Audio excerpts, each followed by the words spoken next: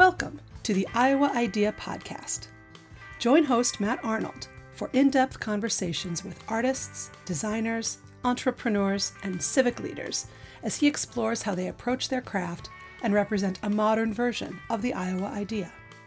This podcast tells the stories of Iowa natives, transplants, and friends who demonstrate the Iowa idea in the 21st century.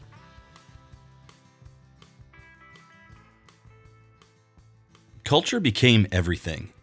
In this episode of the Iowa Idea Podcast, I sit down with songwriter, musician, and serial entrepreneur Don Smithmier. As is the case with many guests, we have to talk about Cheap Trick, and Don shares his story about meeting the pride of Rockford, Illinois.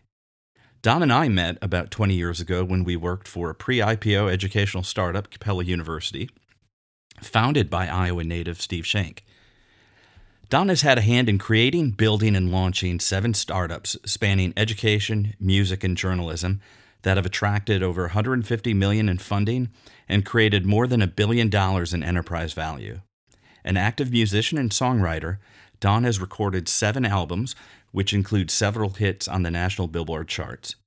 As a performer, he has shared the stage with stars ranging from Willie Nelson to Miranda Lambert to Cheap Trick.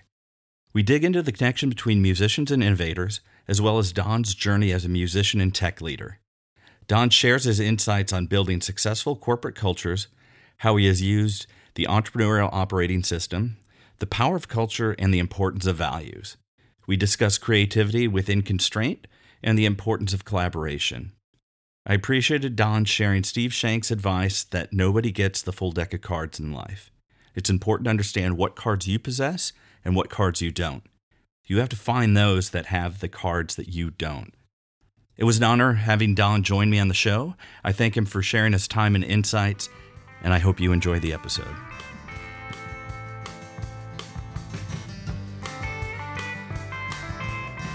Don, thanks so much for joining me on the Iowa Idea Podcast. It's an absolute pleasure to have you on. If you don't mind, for our guests, could you tell us a little bit about yourself? Sure. How long do you have? This is an hour? Yeah. I guess the easiest way to describe me is I'm a serial entrepreneur. I've been part of creating and building and sometimes selling and sometimes burying after a suffering death, a number of businesses. And, I consider myself a creative person first and foremost. I'm a songwriter, musician. That's always been a big part of my life. And then lastly, I'm just a hardcore family guy. Married my high school sweetheart. We're coming up on 24 years. We've got 3 daughters. And so those are sort of the 3 big buckets of my life: family, businesses, and music. That's great. And just on the music front, one of the things that I want to check in with, because there is seems to be a strong correlation between many innovators and entrepreneurs that I talk to that also have a fondness for Cheap Trick. That's right. The Trick, of course. What's your favorite Trick song? Oh, God. Well, I think Heaven Tonight, just front to back, I could just listen to that album over and over. I don't know. I think Auf Wiedersehen is probably my all-time Trick song. And funny story. So I did one of the great thrills in my music careers was opening for Cheap Trick out in Arizona, and got a chance to hang out with Tom and Xander and Rick Nielsen backstage before. And I was just total fanboy and had my albums for them to sign. And then I started talking to Xander, and Xander's all decked out in his Dream Police leather costume, And I was like, hey, all I want to know is, are you playing Auf Wiedersehen tonight? He's like, oh, no, it's a corporate gig. We don't do that song. And I'm like, you could just see it on my face. I was crushed. And so we did our opening set, and then they took the stage, and we were watching from the side of the stage. And we had to leave because we were doing the national anthem at a bowl game. So we had to leave halfway through their set. And just as I'm leaving, they break into Auf Wiedersehen. And I just go crazy. And Xander comes over and he's like, where are you going? They put that song in the set. I was just thrilled. Anyway, sorry. No, that's great. Want to talk a little bit about your journey with, why don't we go with music first and then business, but music's been an important part of your life. You want to walk me through how you got into the kind of the creative side of music? Sure. Well, my dad was a singer-songwriter. I mean, he was also an entrepreneur, so he was a hobbyist. But my dad, who died when I was very young, I still have memories of him just sitting at the piano, kind of playing, tinkling on the keys. He didn't play piano, but he had this beautiful Southern crooner kind of voice, and was always recording and things like that. So I just always had a love for music. And then in my teenage years, I just taught myself piano because we had a piano. If we would have had a guitar, I'd be a guitar player for sure. But we only had a piano. So I taught myself how to play. And really, I taught myself to play because I wanted to write my own songs. That's always been my love, is just songwriting and trying to tell a story in, like 16 lines, which I think is sort of the ultimate creativity within constraint. How can you tell a story that fast? So for a long time, teenage years, college, early 20s, all I really wanted to do was music. And I spent all my waking hours trying to make that happen. And, at various times got close. I always say managed to get to the top of the bottom or the bottom of I don't think even the bottom of the top, but the top of the bottom. But recorded a lot of records and it's just my love. I always, and when it comes to business and everything else in my life, the more I'm writing music and the more I'm doing music, the better I am at everything else. There's always been a strong correlation between those things. Although it took me many years to figure out that they could go together, that they weren't diametrically opposed. Yeah. You can be a musician and a business person. It's not oil and water like I thought when I was in my teens. That's great. On the innovation front, as I've done the podcast, I am seeing a strong correlation between innovators that have a really strong music background as well. So as you're talking about pairing any insights that you have on why those seem to fit well together? Well, I certainly, and I've seen that too, by the way, in spades. I mean, I think there's a lot of research. I'm a tech startup guy, and so work with a lot of software developers and tech architects and things like that. And I think the research is pretty clear on the correlation between technology and math and music, that they're all kind of in the same spectrum.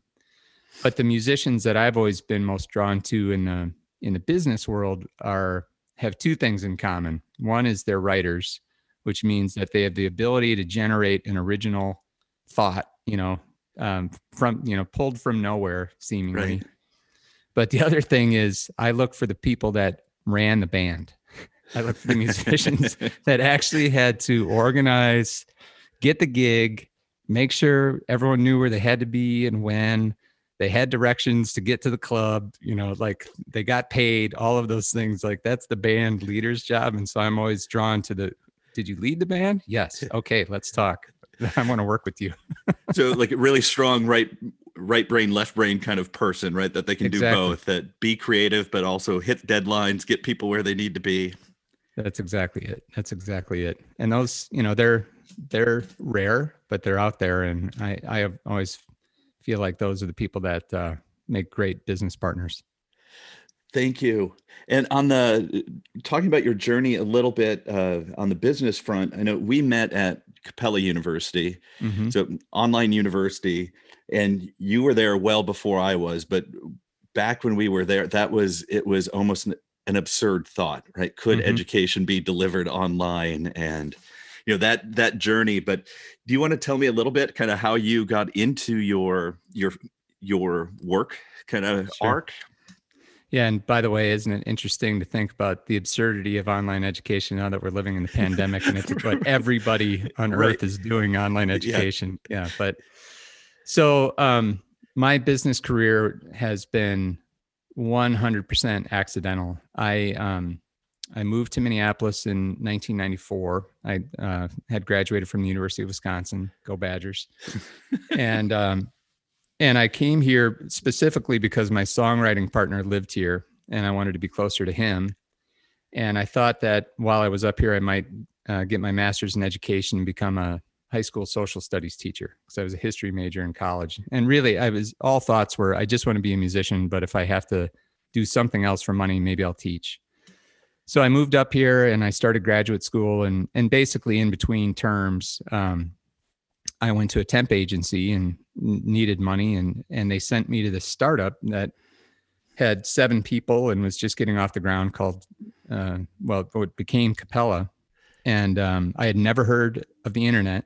I had heard of the internet, but I had no experience with the internet. Had never heard of online education, knew nothing about higher ed, and suddenly found myself as a temporary receptionist for this startup. I was answering the phones and making coffee and writing songs off the side of my desk, and it ended up being the greatest accident of my life, because I wound up in this amazing startup, which you joined later. And here we were at the foothills of the internet. So brand new medium. And we were creating this brand new concept of online education. And it was a startup, so it was like an innovator's playground. Like, oh my God, everything is possible. It was pure invention. And I was just hooked, man. I was just like overnight in love with, like, I want to do this, and in my mind at that time, I remember talking to people about online education, like at parties and bars and stuff. And they would always look at me like I had a third eye, like, what are you talking about? But to me, it was always like, well, of course, online education is going to become a thing. Of course, this is going to happen. There's no way this will not happen. I never doubted it for a second. So I ended up at Capella for 14 years, and we went from 8 people when I joined to, 1,400 14 years later. And in between, in 2006, I found myself standing on Times Square with the founder and a bunch of other people, ringing the bell of the NASDAQ at our IPO. So in 12 years, I went from temporary receptionist to standing on Times Square, seeing us on the big screen there at the NASDAQ. I mean, the greatest temp gig of all time. Yeah, I don't think there's any way even the most optimistic person could kind of envision that when you're showing up for day one of a temp job. No, it was life-changing. And for me, the career impact was just immeasurable, because one, the founder of Capella, Steve Shank, is just one of the absolute hero of mine. And I think truly one of the great business minds and authentic leaders out there. And so to also have the good fortune to end up working for a guy that was just that smart and that decent and that humble, it was just what a lucky stroke. And so that really planted in me a love for startups and building something new and putting teams together. And that part of it kind of felt familiar to me as a musician, when you form the band and you go recruit the players, and I love all that.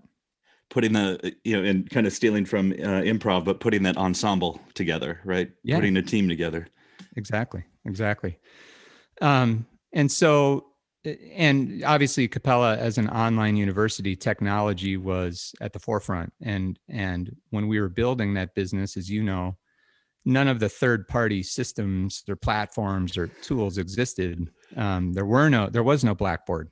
There were no student information systems. None of that stuff that exists now and is taken for granted existed. We had to invent it. And that too was like one of the funnest things I've ever done. Okay, how do you create an online learning environment? How do you create a way for students to connect to a campus that they're never going to see physically? Right. And so we got to be inventors, and we got to invent and build every day. And so that led to my own company, Go-Kart Labs, which really just did that and only that for clients of all kinds. Thanks. Yeah. Just going back to Steve Shank for a second, you know where Steve grew up, right? He's an Iowa guy. Yeah. Isn't he and his wife both? Yeah. So yeah, with Capella too, one of the things you were saying with technology, it makes me feel like just the crazy old man that, had to walk up, to school uphill both ways. But when I'm working with developers and now, there's just an API to connect different services really smoothly. Hey, you kids, get off Yeah. my internet. Yeah. So tell me a little bit more about go-kart, because I know you and I have had conversations too in the past. I really appreciated what you built there, and the two things that I saw from the outside were a strong focus on values and and probably going back to what we talked about, a celebration of creativity and the ability to get shit done. Right. Mm-hmm. So kind of you were like a entrepreneurial kind of band manager and that's just me from the outside. But if you don't mind, tell me how on or off I am on my assessment and then talk a little bit about that. Sure. Well, I appreciate it. I'll just step back a little bit. So was at Capella for 14 years. And toward the end, what surprised me was that all of a sudden, as we became a publicly traded company and got large, everything that we had ever dreamed of, unfortunately, the downside was that innovation and creativity started to suffer. You know, it became a much more risk averse organization, like a lot of companies do. I think many companies become victims of their own success, and the thing that got them there suddenly is starting to dwindle. And I was feeling that. And so that really made me feel like, okay, I need to get back to startup life and I want to get back to creative life. And I was also really yearning to get back to music. So the first business I started after leaving Capella is called Rumble, which is a custom music production house here in Minneapolis. And my partners and I had the fun of like truly building a brand new recording studio from the ground up and doing commercial music largely for some great brands. And, you know, here in the Twin Cities, we had access to some of the greatest musicians on the planet. And it was just such a cool thing. And it had never occurred to me that there was an honest way to make money in music other than just touring. And so that was really cool. And it really lit me on fire. Like, okay, I want to get back to songwriting hardcore. And so I started doing that. And then, but because of Rumble, we were working with a lot of ad agencies. And as I got to know the people at these agencies, it really struck me that, wow, they still really don't understand what's happening on the digital side. This was 2008, early 2009. And so that led my partner, AJ Meyer, and I to start Go-Kart Labs. What we wanted to do is be a digital only kind of agency. We don't do anything else. And by the way, we don't just do marketing. It's about what are all the things that you need to have online for your customers to win as a business. And so we decided to put together something different. And it was inspired by our teams at Capella. We wanted, from the beginning, we wanted small, tight product teams, you know, a creative lead, a tech lead, a product owner, sitting together and working together and not being organized as silos, but just every skill set that you would need to invent, design, prototype, build, launch something really fast. And that's why it was Go-Kart. You know, it was about speed. Yeah. Don't overthink it. And the labs part was, but know what you're doing, you know, measure what's happening and see if it's working or not. Don't just be art, be science as well. Yep. And so that allowed us to start to attract some really top talent because they were drawn to it. People who came from agencies, people who came from client side, people who came from other dev houses, because they saw the value of like, well, if we're doing this together, that's cool. This is the way it should be done. And then in my infinite wisdom, you know, we decided to start that business right at the trench of the Great Recession.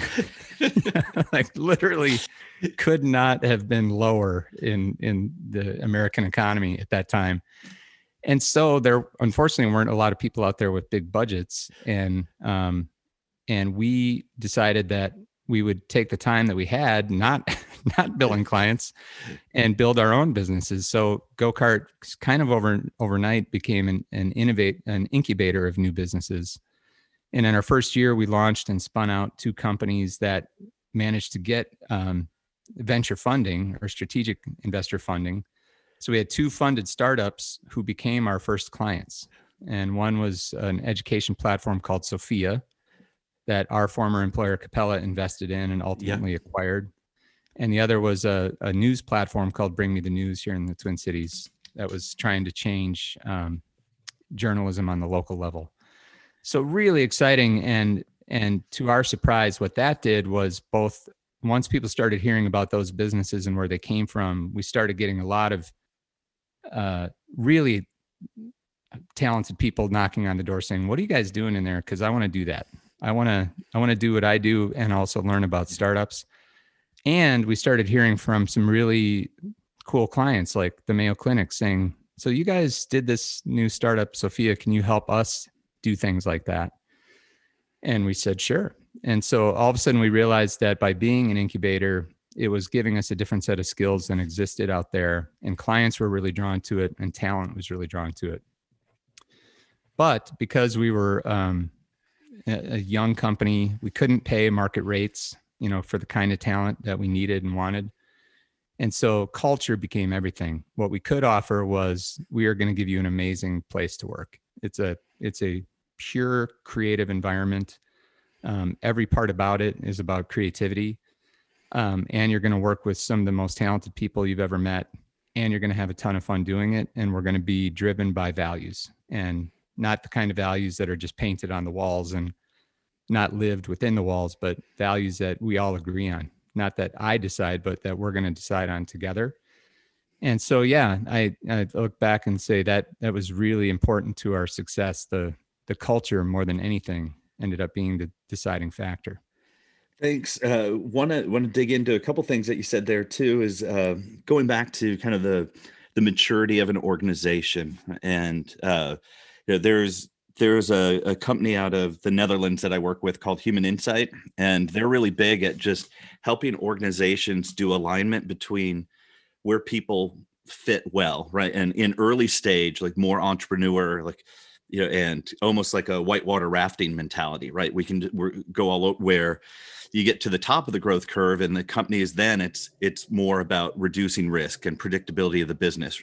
And there are people that enjoy that too. And I'm not one of them, but I appreciate it, right? But that they're more like a crew team, right? It's getting into the rhythm and helping people find where they're at, because it is that difference between almost the idea person and the operator, and how do you fit those? But obviously back in the day for me too, I didn't have that awareness. It was like, but then you over time I could start to see, oh yeah, and how do we do a better fit of where people can be themselves, and almost and not in a negative way, but how can you let them exploit their skills and what motivates them aligned with the company? And so I think companies are getting a little bit better at that. But I do appreciate, like you said, that once you get to more of the top of the growth curve, it's less about innovating, and I think it feels a lot riskier too, right? Because like you said, when you launched like when companies, teams play prevent defense. Yeah. Prevent right. defense always seems to be the surest way to lose. right. But there are a couple of key nuggets, I'd say, especially for anyone listening out there who's thinking about where they fit and where they're at. But like, for example, with Capella, in the final year or so there, when I was suddenly feeling not as happy as I'd always been, I was really puzzled by it. And I reached out to my job coach, who is my uncle.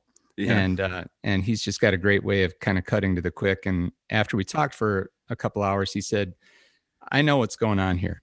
He said, "There's 4 stages of business: invent, build, optimize, and maintain." And he said, "Which one of those are you happiest in?" I'm like, "Oh, it's easy. I'm invent, build." Yeah. He said, "Okay. And where is Capella right now?" I said, "They're optimize." And he said, "You got to go." Yeah. It's that simple. You got to go. You're not going to change the stage of business that they're in, and you're not going to be happy being who you are at that stage. So you got to go find a place that's in the invent build stage. And it was like, oh my God, that's exactly right. And then on your other point, I think what I learned over time, and Steve Shank had a great way of saying this. He always said, nobody gets the full deck of cards in life. And so it's very important that you know which cards you possess and which cards you don't possess. Because the cards you don't possess, you've got to go find. You've got to find someone who has those cards. And I love that. And I use it all the time because I hate detail. I'm terrible at detail. I'm terrible at minutia. I'm terrible. I get very impatient with it. I make mistakes. I'm just not that guy. But there are people out there, thank God, and God love them, They love that. They love it. Bring it on. And so if you can find them, and that's the thing that gives them joy, and it's the thing that steals joy from you, Right. then it's peanut butter and jelly. I mean, that's what you got to do. If you just find people that are like you, you're going to be all over each other, and you're not going to get anything done. Right. Thanks. One other thing I want to, if you don't mind talking about, you have the Go-Kart 600 that you guys would do annually. Can you tell me a little bit about where that came from? I loved what you guys were doing, but if you don't mind explaining what it was and how you came to kind of that insight to do that. Yeah. So the Go-Kart 600 was the brainchild of my partner, AJ Meyer. And I give him so much credit for this. He came to me one day and we were kind of talking about, hey, we've got a cool thing going in our culture here. And we were always looking for ways to protect it. Like, how do you codify it and protect this? And he and I both believe strongly that creativity is a muscle. And if you're not always flexing it, it will atrophy and you'll lose it. You know, I think we're all born creative and it just fades from certain people over time. But so he had been watching Apollo 13. He's like, remember that scene in Apollo 13 where the guy comes in and he dumps all these parts on the table and he's like, we have to make this thing fit into that air filter using this stuff. What do we do? And I'm like, yeah. And he goes, let's design a day where we put people in that situation. And that led to the Go-Kart 600, which is we start the day at 8 a.m. and you have 600 minutes, 10 hours. And $600 of out-of-pocket spending. And by the end of the day, you have to have a pitch deck and a working prototype of a new product or business. And that is the constraint. And I'm telling you, I mean, I thought it was crazy. I even as a creative guy, I'm like, this could be a disaster. And the first time we did it, I was just transformed and transfixed. Like, look at what people are capable of with these kinds of constraints and look at the energy. I mean, these are grueling days. And because you walk in the morning and you don't know what you're going to do, you literally don't know. And we've done it many different ways. Sometimes they have to come up with the idea on the fly. Sometimes we feed them kind of a Mad Libs, like, you're creating this product for this user to solve this problem. What do you do? And at the end of the day, everyone, you know, grabs a glass of wine or a beer or a soda and hears the pitches and sees the product. And it's just amazing what people are capable of. And it's like Bill Gates said, that people chronically overestimate what they can get done in a year and chronically underestimate what they can get done in a day. And the Go-Kart 600 is the best example of that I've ever seen. What someone can do in 10 hours is amazing. That's great. And I appreciate the Apollo 13 connection. Just this week, I teach an innovation class at the University of Iowa, and we're doing systematic inventive thinking. So kind of looking at that toolkit. Are you familiar with that one? Somewhat, but tell me more. Yeah, it's basically inside the box creativity, right? So a lot of times when we look at, you know, outside the box thinking, you're looking at all these, but let's limit ourselves to either what we have right now or what's immediately adjacent. And so then, you know, you go through exercises like what happened, let's break everything up into modules, whatever this product service is. And then what if subtraction is one of the tools? Take away something that's critical. What does it become? And then how can you look at what that might be? And so examples might be like, what's a bike without pedals? Well, you know, the Europeans have taught us that's the easiest way for kids to learn how to ride, because they can just focus on you know, getting their balance. Yeah. Right. And Campbell's, what's soup with removing some water, right? Well, then they learned that, yeah, that you can have condensed soup, and then let's get rid of all the water. You have instant soup, right? And you start going through these things. And I even had, so then I give the students, they could pick, I had like a restaurant, textbooks, coasters, and trash receptacles. And they do small group work, and one picked restaurants and they remove food, right? What is a restaurant without food? But they said these are things that you could basically set up at farmers markets. Like, you have chefs and and then people bring their ingredients, and then the chefs will think about what they could make. But you just start to see this creativity, and it's super fun. But yeah, I'm a big fan of kind of that SIT model for problem solving. Like you said, is I think people get nervous with the constraints, but good constraints, I think, always drive creativity. I love that. I love that. And that to me, this is a lot of what we preach to clients all the time. I think we all just have, I think human nature is we get routinized and we get immersed in what we're doing, and that becomes the truth. You know, Right. so I work in this company, in this industry, and this company does things this way, and this industry works this way. And so they execute within that paradigm, you know, that is the truth.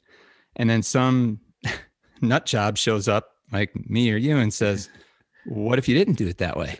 What if it didn't have to work that way? Right. What if you didn't need a physical campus to learn? What if instead of 30 students for every teacher, there were 30 teachers for every student? Like, what if you did that? And you just turn Right. a different question and then suddenly go, oh my God, well, if that were true, you could do all kinds of things. And that's sort of the thing. How do you unlearn all of these assumptions that we walk around with all the time and just look at it a different way? Yeah, that's funny that you said that, because two books that I'm reading right now. One is Ed Hess's Hyper Learning, and it's really how do you unlearn and then relearn. And even though he's I think he's a professor at Darden, so coming at it from a business school perspective, but very human and humanities driven. Like, also, how do you be good? How can you be a good person?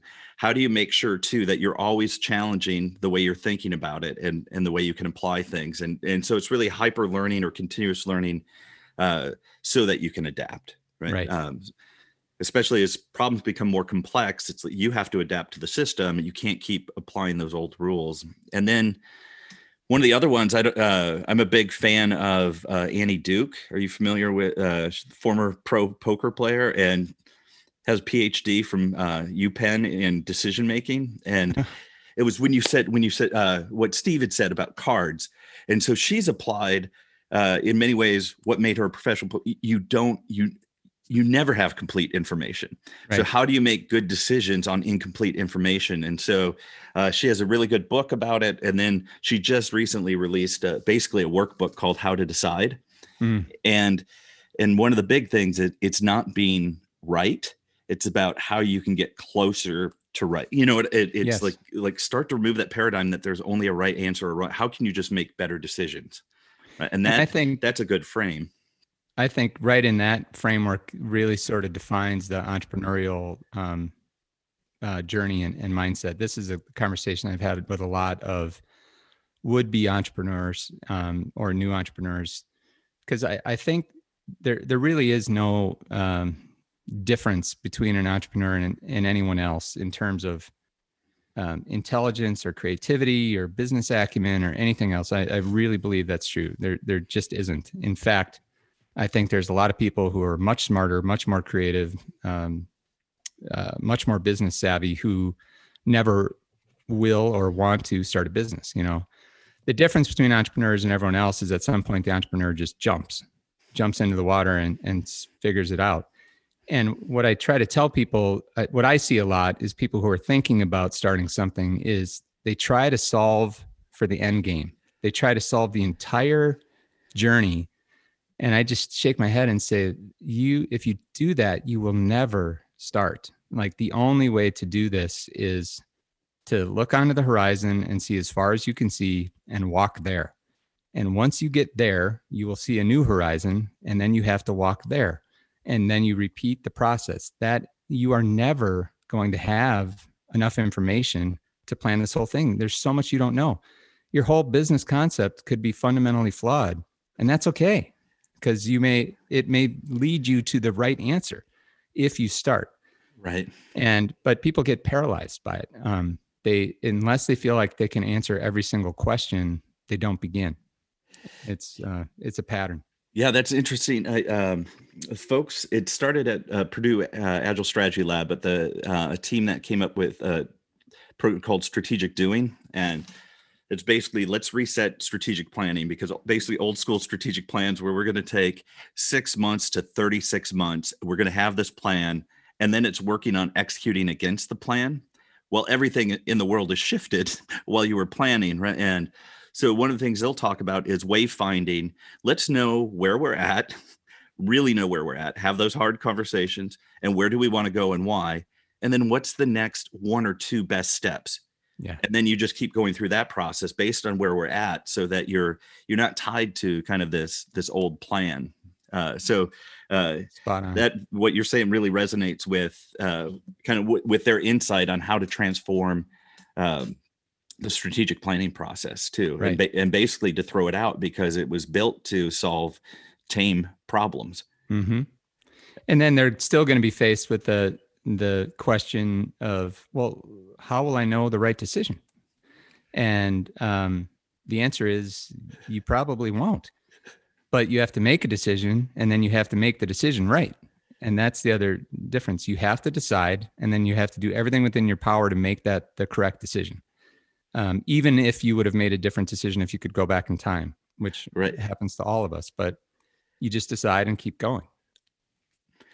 I appreciate that. I know you're a big fan of EOS and traction. Just for folks listening, what was your kind of like big insight or big takeaway from that method or model? Yeah. Well, I'll start by saying, so I ended up going to graduate school and I got my MBA later in life. I finished when I was 36. And because I wanted to kind of finally learn the official language of business. And I always believed that there were these secrets that true business people knew that I didn't know. And I loved going to graduate school. I loved my program. But my conclusion after it was like, that's it? There is no... You were waiting for that magic reveal, right? There is no secret ingredient? What? I was waiting for it. And that was actually kind of exciting for me. And it was one of the things that made me realize I don't want to run a big business. I want to be a small business guy. Because the corporate stuff just didn't excite me. The entrepreneurial stuff did. But after finishing grad school, I swore that I would never read another business book as long as I lived. And I'm not kidding, because I just felt like they regurgitate the same information in different words. They're written for corporate staffers, capital S strategy, big multinational companies. Are just not relevant to me. So I don't need to read that stuff anymore. And so then, go back about 8 years, somebody as a gift bought me a copy of Traction, the entrepreneurial operating system yep. by Gino Wickman. And I sort of smirked and said, wow, gee, thanks, and set it aside to collect dust with every other business book. And but at this point, Go-Kart was getting traction. We were probably 4 years old. And I mean, I don't mean to use traction in that sense. We were starting to grow, and I was interested in finding ways to protect our culture. So one day I started thumbing through the book and I thought, oh my God, this is actually brilliant.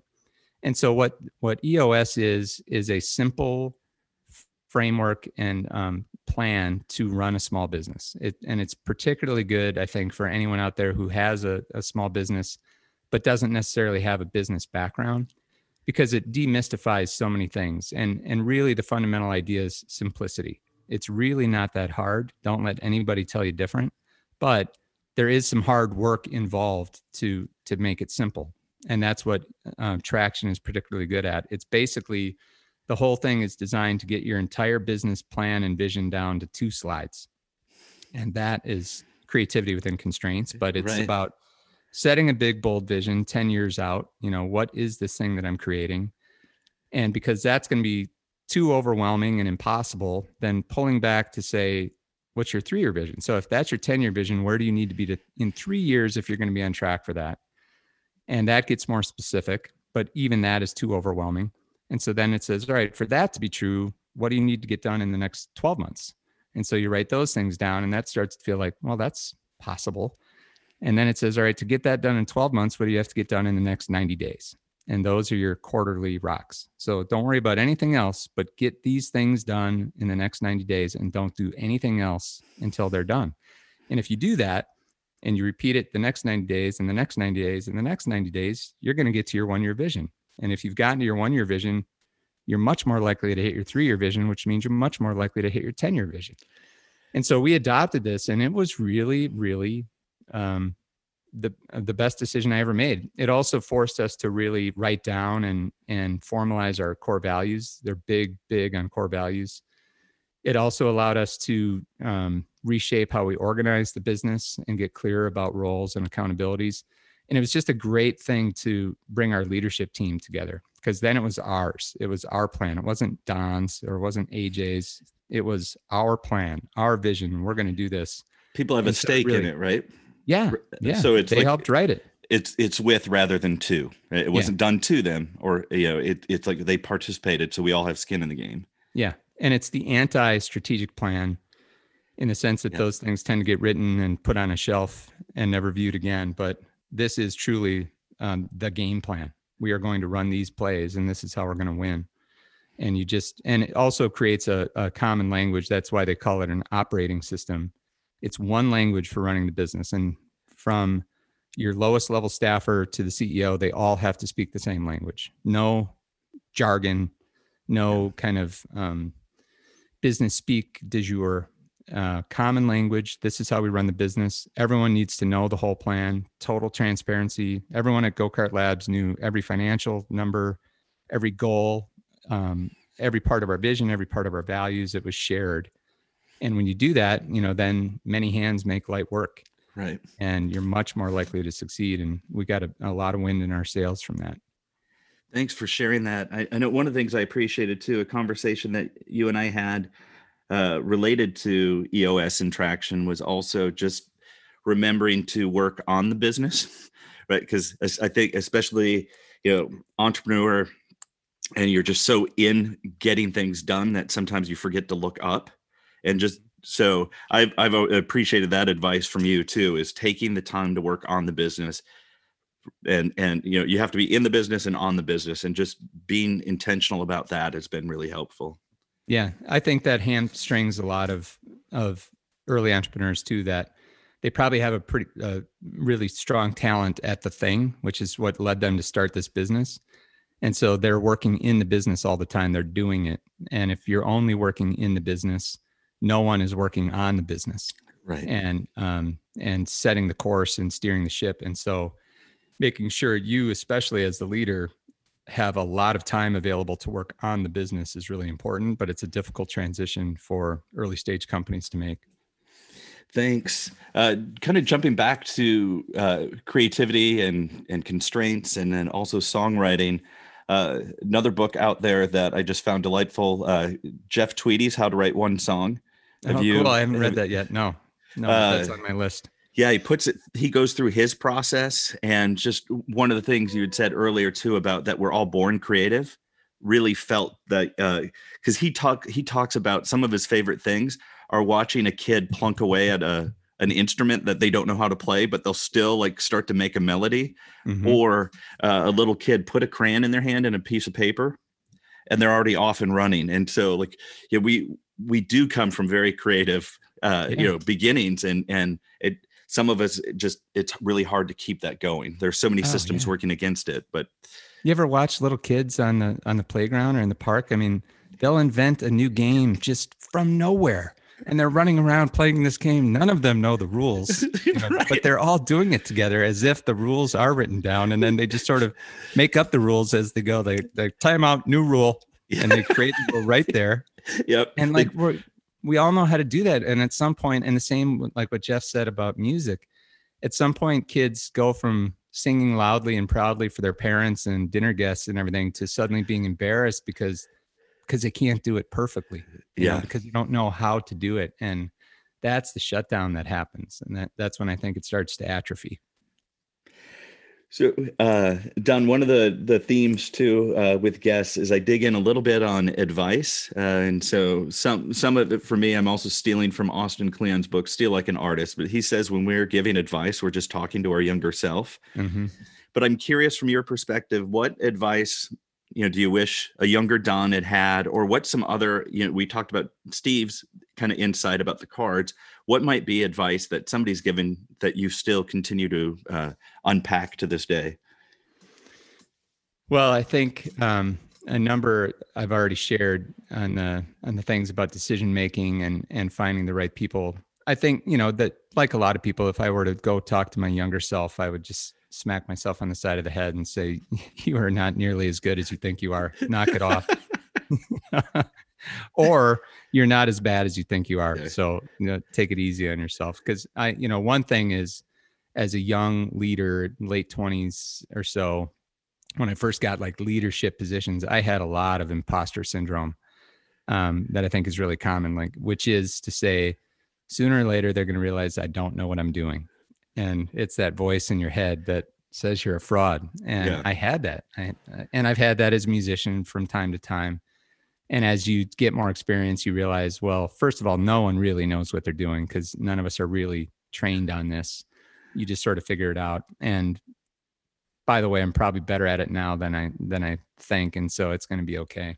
So I would tell myself to ease up on that stuff. But what I've learned, I'd say in the course of the last 10 or 15 years is that it is all about the people. It's all about the people. Whether you are a startup person about to start your own company or you're a leader of a large organization, the only thing that you have to get right is the people you surround yourself with. It's everything. It's everything. The difference between someone who is great at what they do and someone who is good at what they do is the difference between a startup living or dying. I think it's that simple. And one of the hardest things as a leader or a business owner is when you have someone who's only good, they can't stay. And it's painful because especially if you're a culture rich place, you get attached to people. Business to me is very personal. I really, truly, deeply care about everybody that I work with. I care about their families. I care about them making their mortgage. And so to let somebody go because they're not good enough, even though they're good, is really hard. But man, the Traction has this idea of 36 hours of pain. The moment that you realize that someone is not up to the task, you got to get it done in 36 hours. And it's 36 hours of excruciating pain, the kind that makes your soul sick. Yeah. But if you get through it and part ways within those 36 hours, life gets better really fast, not just for you, but for them. I do think that people, when they know that they're not good enough, it makes them unhappy. And if they're not succeeding where they are, you have a responsibility to get them to the next thing, because they might be missing out on their dream job, but they're hanging out at your place doing a half-assed job and feeling bad about themselves. Right. Yeah, no, that's interesting. And it aligns too with kind of radical candor. I know there was a story in the book, Radical Candor, where it was almost like folks didn't have the guts to tell somebody that he wasn't doing a good job. And I think I'm kind of just misremembering, probably using broad strokes, but it was a story that basically when they let him go, they told him that it's been 18 months that he hasn't been, cutting it.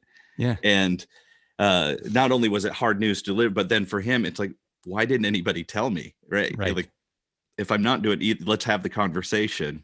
And like you said, maybe let's deal with it there. So yeah, I appreciate both sides of that too. And one of the things I'm curious about with what you said too is for you, how do you know that difference between good to great, or this is good, but they're maxed out, versus somebody, they're good, but they have the potential to be great? How do you sort through that as a leader? Wow, that's a great question.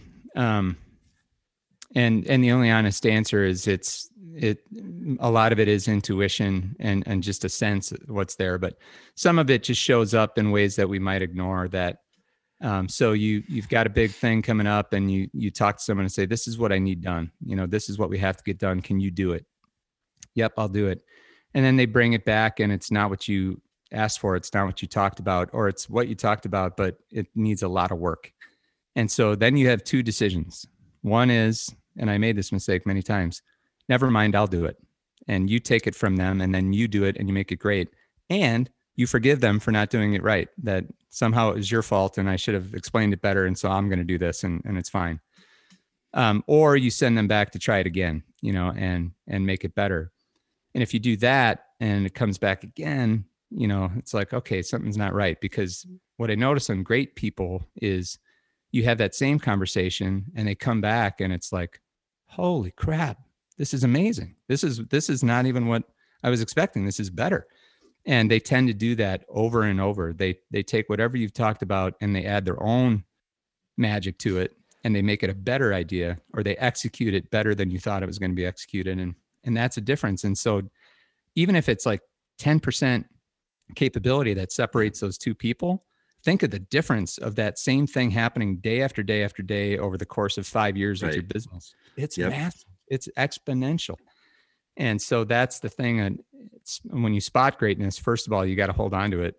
And then the challenge is load them up until they literally scream for mercy and cannot take another thing. Like, just give them all you've got so that you can find the ceiling. Right. And some people, I've worked with a couple of people where I haven't found their ceiling yet. Yeah.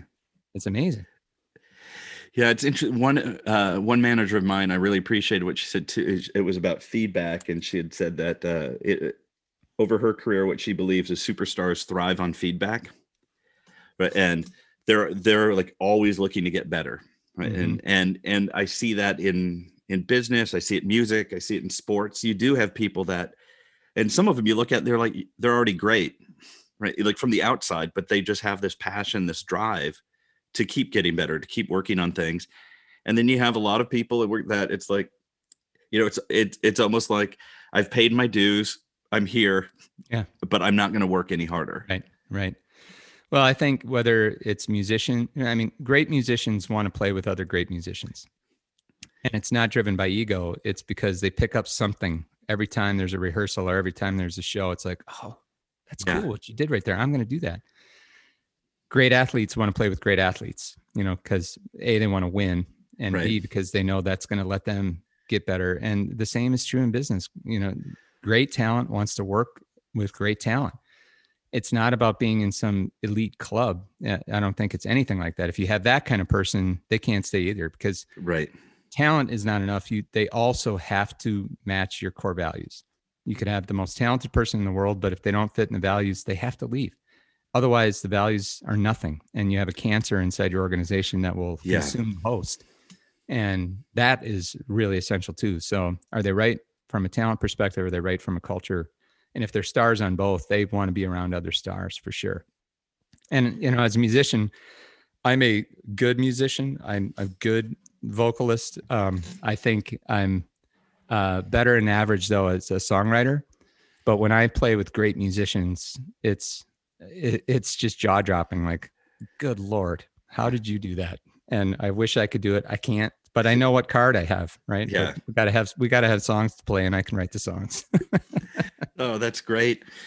Don, it's been an absolute pleasure having you on the podcast. So good to chat with you again. Yeah, you too, Matt. Thanks so much for having me. I've enjoyed it. Thanks. Have a fantastic day. For me, one of the record store day, I was able to get 1977. They had two shows at the Whiskey in LA. Nice. And it's not Budokan level, but it's kind of raw and just a lot of early energy. So that one has been my latest cheap trick. Kind of listen. Right on. We are truly showing our Midwestern geekiness. That's right. The trick. Yeah. All right, Matt. Thanks so much, man. Have a fantastic day. Take care. You too.